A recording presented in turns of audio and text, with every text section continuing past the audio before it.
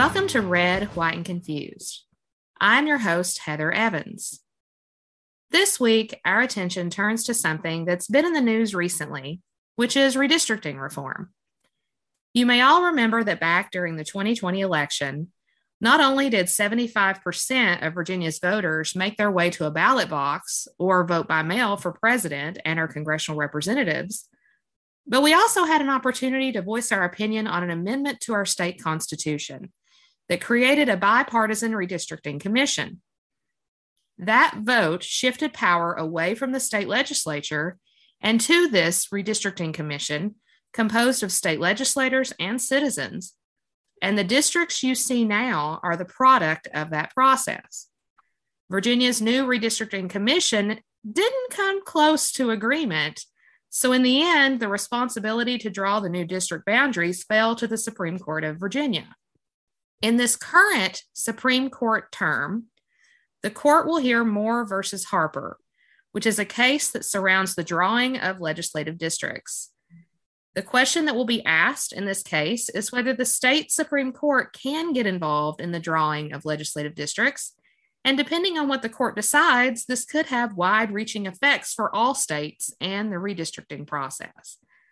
So to talk about how redistricting works and whether having an independent commission do the work is a good thing, I've invited two guests on the show today who do research in this area, Chris Warshaw and Eric McGee. Chris Warshaw is an associate professor of political science at George Washington University. His research focuses on public opinion, elections, and political representation. He is the co-author of the book Dynamic Democracy: Public Opinion, Elections, and Policymaking in the American States, which is coming out this November. Eric McGee is a senior fellow at the Public Policy Institute of California, where he focuses on elections, legislative behavior, political reform, and surveys and polling. So thanks to both of you for being on the show today. Thanks for having me. So I think the best place for us to start is to talk about the current process nationwide. I know a lot of my students tune in. A lot of people have questions like, what and how does this even work? So how does redistricting work? Well, it depends on the state you're talking about, right? So the traditional way that the lines were redrawn was the state legislature in each state would take care of that process. It wasn't always clear at certain times in American history whether the districts would even be redrawn at all. There were many states in the early part of the 20th century that if it became too complicated to redraw the districts because there was the political fight was too complex, they would just not redraw them, and the same districts would continue forward. The Supreme Court in the early 60s said, no, you can't do that because the districts are going to be sort of out of whack in terms of population. And you can't have one district be a much larger population than another, because the one with a much larger population is going to be essentially underrepresented. You're going to have more people represented by just one person than the district that has fewer people. This was a principle they called one person, one vote. So from that point forward, it became essentially mandated by the Constitution that districts be redrawn after every census and when you had an idea of what those population balances ought to be, right? So as that has unfolded over the ensuing decades, many states have adopted their own processes for managing this mandated redistricting. There's actually a number of states that hand the responsibility in some capacity to a commission of some sort. Many state legislatures still draw these districts as well. In most of the states that hand it off to some kind of commission, that commission is composed either of appointees who are by the state legislature or actually members of the state legislature themselves. It's sort of like a separate committee within the legislature that handles the process. Only relatively recently have we seen entirely independent commissions in states like Arizona and California and Colorado and Michigan, where even the members of the commission are not appointed by the state legislature. They're completely independent of the political process. And so we'll get into how that might matter, but that's kind of the landscape. There's a lot of different approaches, but there is a mandate that the districts be redrawn. So every state is kind of trying to figure out how to do that best for them. So when we talk about the districts, do we mean for Congress or do we mean for the state legislature as well? Both. And then that you can have different processes for redrawing districts down to the local level, right? Because those also, according to those same Supreme Court decisions, those also have to be redrawn. They also have to be equal in population. So, and those can be different processes for different plans that are drawn. So, in California, where I am, for instance, there are some local jurisdictions that now draw their districts through an independent commission process like is done at the state level. In some states, the state legislature redraws the state legislative districts, but there's a commission that draws the congressional districts or vice versa, right? So it really depends on which state you're talking about and which particular plan you're talking about.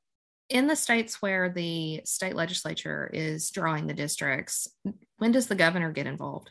In most states, the way it works is it's normal legislation and the governor gets to veto or sign it. And so if the governor and the state legislature are of different parties, they would either have to negotiate to reach a compromise, or in some cases, they would fail to compromise and the courts would step in to redraw a map. In a couple of states, it works differently, where the governor doesn't get to veto and the state legislature just passes a plan. But that's pretty unusual. In most cases, it's just normal legislation. So in hearing this, right, that like, okay, so this is how redistricting works, it sounds like parties would really complicate this whole situation. So can you tell us a little bit about why this process is so heated politically? Well, I think, it's high stakes. So in our current nationalized environment, the partisan lean of a district is the biggest determinant of who wins or loses the election. And so if you can skew the maps to systematically favor your party by packing the opposing party supporters into a small number of districts, or maybe cracking them across districts so that you can win a disproportionate number of districts, that really hands you a really large advantage going into the elections and into the subsequent policymaking process. Now, I know that there have been a few states recently, Virginia being one of them, that have been moving their process out of the hands of their state legislatures. Why do you think there is a push for this right now? A lot of it just has to do with the history of this kind of effort to, like Chris was just mentioning, to produce a disproportionate outcome for your side, right? Sort of to game the system. There's also, I think, separate from this effort by parties to give themselves more seats just through the redistricting process, there's also often an effort to just protect incumbents of both parties. Often if both parties have to negotiate a deal, that's the deal they'll negotiate, right? Is to just agree to protect all the sitting incumbents. And that makes the districts uncompetitive, right?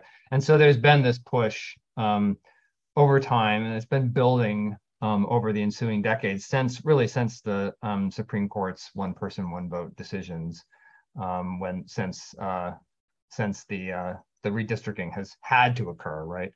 There's been this push to try to make the process more fair and more competitive, and to avoid those sorts of extremes.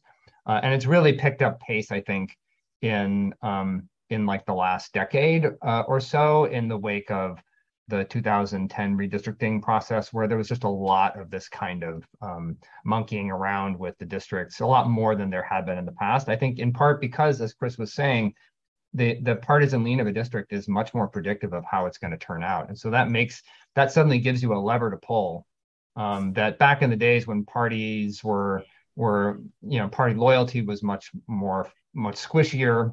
There was no guarantee that if you drew the districts a certain way based on the partisan lean, that's how that plan would play out. Now it's much easier to have that predictive power, and so it's much more tempting to kind of monkey with the process. And so in response, there's been more of a pushback and an effort to reform the process to avoid those kinds of outcomes. So when we think about the Supreme Court, I know eventually in our conversation today, I want to talk about the latest case, but how has the Supreme Court come down or felt about the general idea of partisan redistricting or partisan gerrymandering? I mean, are they okay with it? Are they giving it back to the states? Like how have they decided on those cases? In the early 2000s was maybe a hint that they were interested in getting involved. And in the wake of that, there was a lot of work on developing new social science standards to measure partisan gerrymandering and the partisan advantage in the district lines. And in the 2018 and 19, the Supreme Court took a case that might have led to the development of a national standard. But in the end, the Supreme Court kind of pulled back from that and said that partisan gerrymandering wasn't actually justiciable in the federal courts. So they really left it to the states to make the determinations about whether gerrymandering had gone too far. So I know that you're both doing research in this area, looking at like independent commissions versus states that don't have them. My first question is, I mean, as a political scientist, I would think that, well, giving the ability to draw these lines to somebody other than the people who would like them drawn in their own favor is a good thing. That perhaps that would lead to something a bit more fair. Do y'all find that in your work? Yeah, so we've looked at this with all the plans that were drawn in the current cycle, just about all of them. We're both involved in this effort called Plan Score, which is a website that where you can upload plans that you've drawn elsewhere and have them be scored on a variety of these partisan fairness metrics that are out there, including the ones that were at issue in the case that Chris just mentioned. And so that we can use that website to easily score all the plans that were drawn in this last redistricting cycle. And we do in fact find that commissions draw fairer, more balanced maps than when the state legislature draws them. So there's no question that they end up, and they're often constructed. These commissions are constructed in such a way as to make sure that there are representatives of all the parties who are at the table and who can influence the drawing of the plan. So it's maybe not a surprise to find that the plans that are drawn are more balanced. We also find that they generally yield more competitive districts as well than plans drawn by politicians. I think earlier there'd been kind of a debate among political scientists whether that was true. Because I think your theoretical prior is a little bit less strong than it is for fair districts. But in fact, we do find that commissions also draw more competitive maps in general. So I was reading some of your work before talking with you all today, and I noticed that you discuss what's called the efficiency gap. Would one of you like to talk a little bit about what that is and how you measure it? So the efficiency gap is a metric that I came up with in a paper about 8-9 years ago now. And then I teamed up with this brilliant legal scholar, Nick Stephanopoulos, and we turned it into a legal test that would try and identify gerrymandering. And the principle behind the efficiency gap is when you're trying to draw a plan that benefits your own party, as Chris kind of alluded to earlier, what you're looking to do is to win your seats as efficiently as possible. You want the margin of victory in your seat to be as narrow as is comfortable to know that you're going to win that seat. If you have more people, once you've cleared that sort of 50% threshold to win, you don't really need a lot more supporters in that district. You could take supporters you might otherwise put in that district and put them in another district and help you win in that district too, right? And conversely, you want the opposing party to end up, if it's going to win any seats at all, you want it to win its seats by overwhelming margins, where it's got a lot of supporters in those districts who are not necessary to win those particular seats. And it turns out when you distribute things in this way, you get an advantage. It translates almost directly into extra seats. And the efficiency gap is a way of identifying sort of an ideal point in that balancing process that is fair, where you're not actually quote unquote wasting your supporters any more than the opposing party is, and that ends up producing a little bit of a disproportionate advantage for the majority party. So it's not just that for every extra percent of vote share you get an extra percent of seat share. It's a little bit more than that, so you get a little boost, which is kind of traditional in our single member district system, but it doesn't give you sort of just anything that you want, right? And so it's kind of a constraint that you can place on the process.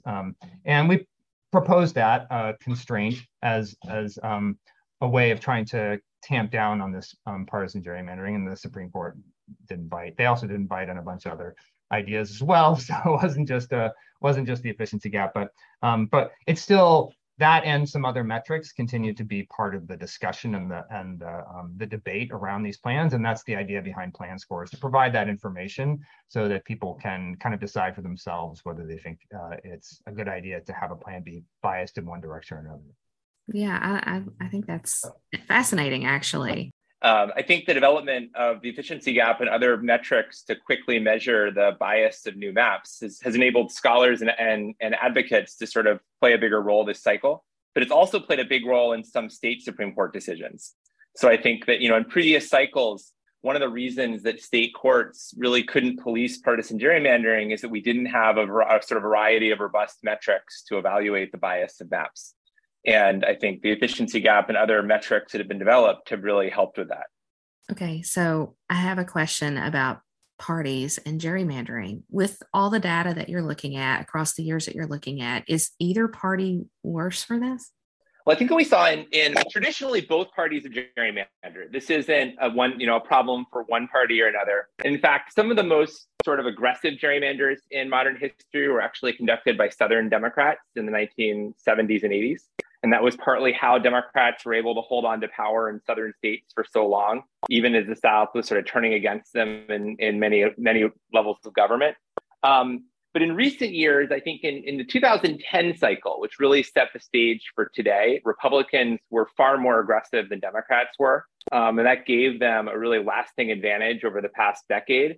And then I think in over the last year or two, Democrats also had some pretty aggressive gerrymanders. And I think that both, as many scholars predicted, I think both parties were pretty aggressive about carving out partisan advantage where they could over the past cycle. And that's one of the reasons why the establishment of more nonpartisan commissions and other tools to sort of take power away from politicians, I think, has played a big role in making maps more fair. That, politicians from both parties, when you give them the power and the incentives to do it, are probably going to gerrymander. Yeah. It's also worth mentioning that until this Supreme Court decision a few years ago that we've been talking about, it was really kind of ambiguous whether the court would try to police partisan gerrymandering. And without that clarity, there are a lot of states that might have taken the plunge and been more aggressive, kind of pulled back a little bit and weren't willing to sort of push the envelope. And now it's easier to push that envelope because that there's, at least at the federal level, there's not going to be any consequences. That's a great point. So I want to interrupt our conversation for just a moment. If you're driving around, listening to the radio, and you're like, oh my gosh, this is brilliant conversation. Who in the world is Heather talking to today? Hi, everybody. This is Red, White, and Confused. And you were listening to a conversation between me and Chris Warshaw and Eric McGee. And we're talking about redistricting. And also we're going to get into competitiveness in just a moment. So Chris is an associate professor of political science at George Washington University, and he has a book coming out, Dynamic Democracy, Public Opinion, Elections, and Policymaking in the American States. It's coming out in November. Eric is a senior fellow at the Public Policy Institute of California, and he also focuses on elections and legislative behavior. So I want to now talk about competitiveness. Chris, you mentioned that when we have these independent commissions draw lines, we get more competitive districts. So why would we want that? Okay, and I already know the answer to this, but I want you to say it for everyone else who's driving around. Why would we want competitive districts? Both incentivize politicians to pay attention to what their constituents want, to pay attention to all of us. And also that if the public were to shift our views and become systematically more liberal or more conservative, that we can toss the politicians out of office, right? So if you have districts that are so uncompetitive that neither of those can happen, then you can really get this calcified political system that isn't very democratic, I think, in a small d kind of sense. Yeah. And I was thinking about those people who might want to toss their hats into the ring. Do people want to run in districts that are uncompetitive? Yeah, the answer is, obviously, no. It's harder to incentivize high quality candidates, particularly challengers, to run in uncompetitive elections. And as a result, one of the things that a co-author and I found in a paper was that when maps are gerrymandered to favor one party, what you typically see is that the disadvantaged party like doesn't run strong candidates because, it's harder for them to win. So like, why would they toss their hat into the ring?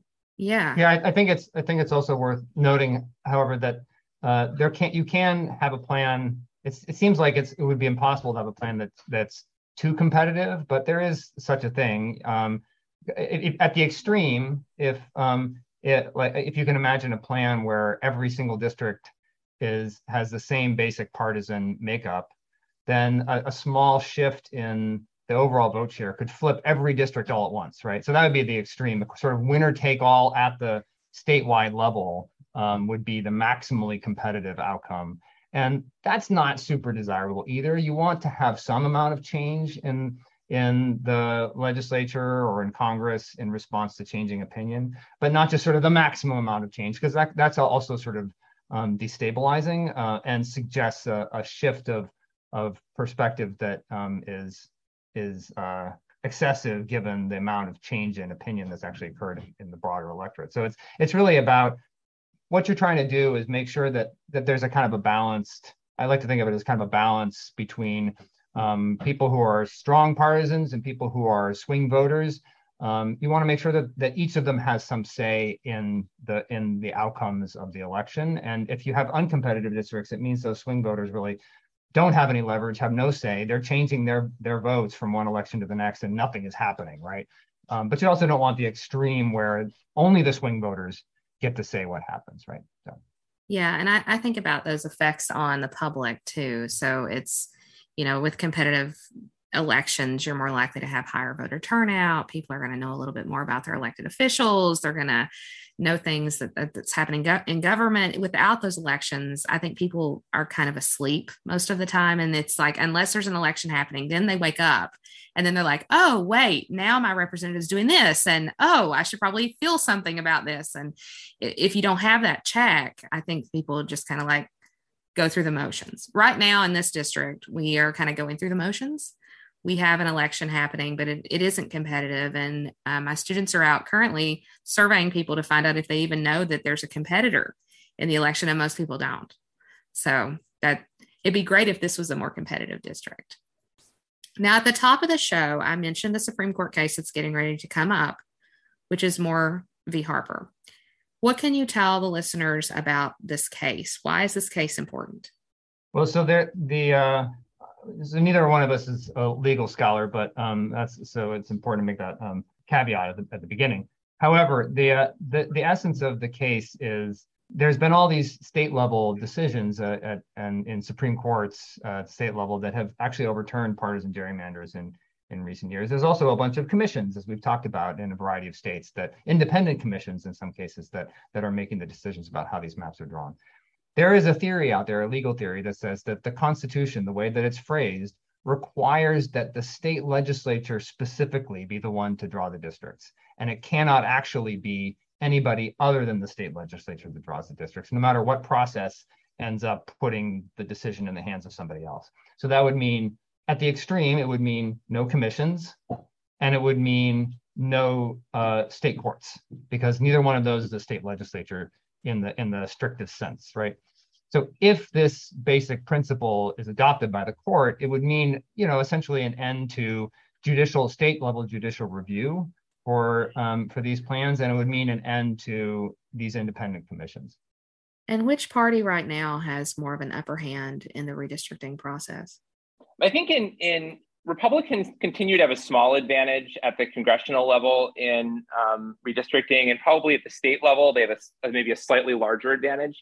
But in both cases, I think it's a smaller pro-Republican advantage than 10 years ago, where in 2012, Democrats won the majority of the votes for Congress, yet we had a pretty large Republican majority in the House.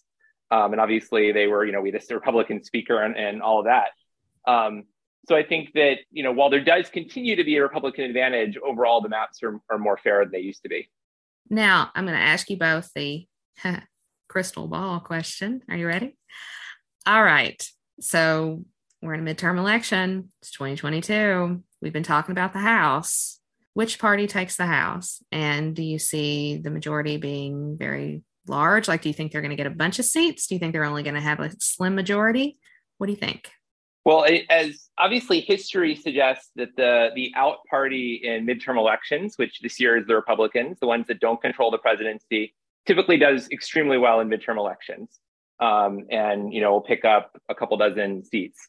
So, I think that based on that history, there's a lot of reasons to think Republicans probably will take the House this year, even though perhaps Democrats still lead on the generic ballot in a lot of polls.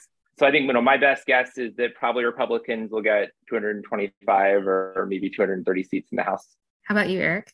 Yeah, I think that's probably a reasonable prediction. I think the harder part is to predict the actual number of seats, because that tends to depend on so many different factors, including a lot of the ones that we've been discussing here on the show today. So that typically, just historically, it's harder to predict the actual seat share. The vote share seems more like it's going to be a few percentage points maybe in the Republican favor. It's hard to say for certain yet, but that would certainly be consistent with historical trends. And I think the thing that people really care about is who's going to have the majority of seats. And just historically, the out party gains seats in the midterm with just astonishing frequency.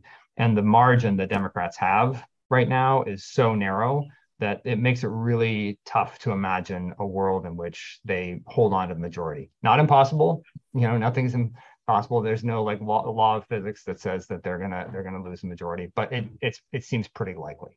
Yeah, it would be an historical outlier if Democrats were able to retain control of the House. Yeah.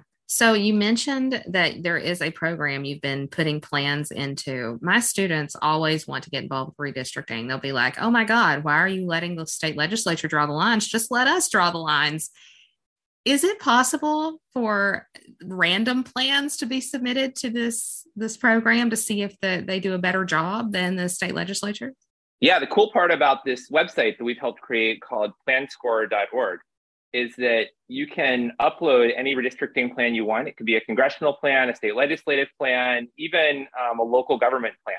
And it'll tell you a lot of details about the plan, including which party it favors, the number of Democratic and Republican seats that we think the plan would elect, and even stuff about the compactness of the districts, the racial composition of districts. So you can really holistically evaluate a plan across a wide range of different dimensions. That is so cool. So we're going to have to do this, and we're going to have to submit something to see how well we do and how well we stack up to everybody else. That's great. Okay, so my final question is, at the end of the day, why is the redistricting process so important? Chris, would you like to take this one? Sure. Well, I think often we think about politics as sort of almost like a game or a sport. Democrats versus Republicans, kind of like you're rooting for the Yankees or the Phillies or the Nationals in DC. But at the end of the day, this stuff has real policy consequences. And if your party can systematically gain an advantage in the redistricting process, that can give you the ability to shape policies in your state many years into the future. So, even if, regardless of the issue you care about, whether it's abortion, taxes, gun rights, or gun control, for each of these issues, the redistricting process has massive consequences well into the future. Thank you both for being on the show, and thanks to everyone for listening. If you missed any piece of Red, White, and Confused today, you can catch up anytime on podcast, on Spotify, iTunes, wherever you listen in. And you can listen in again on 90.7 WEHC on Thursdays at 6 and Sundays at 1. If you enjoyed today's program, feel free to share it with your friends and head over to our Facebook page to let us know. Have a great week, everybody.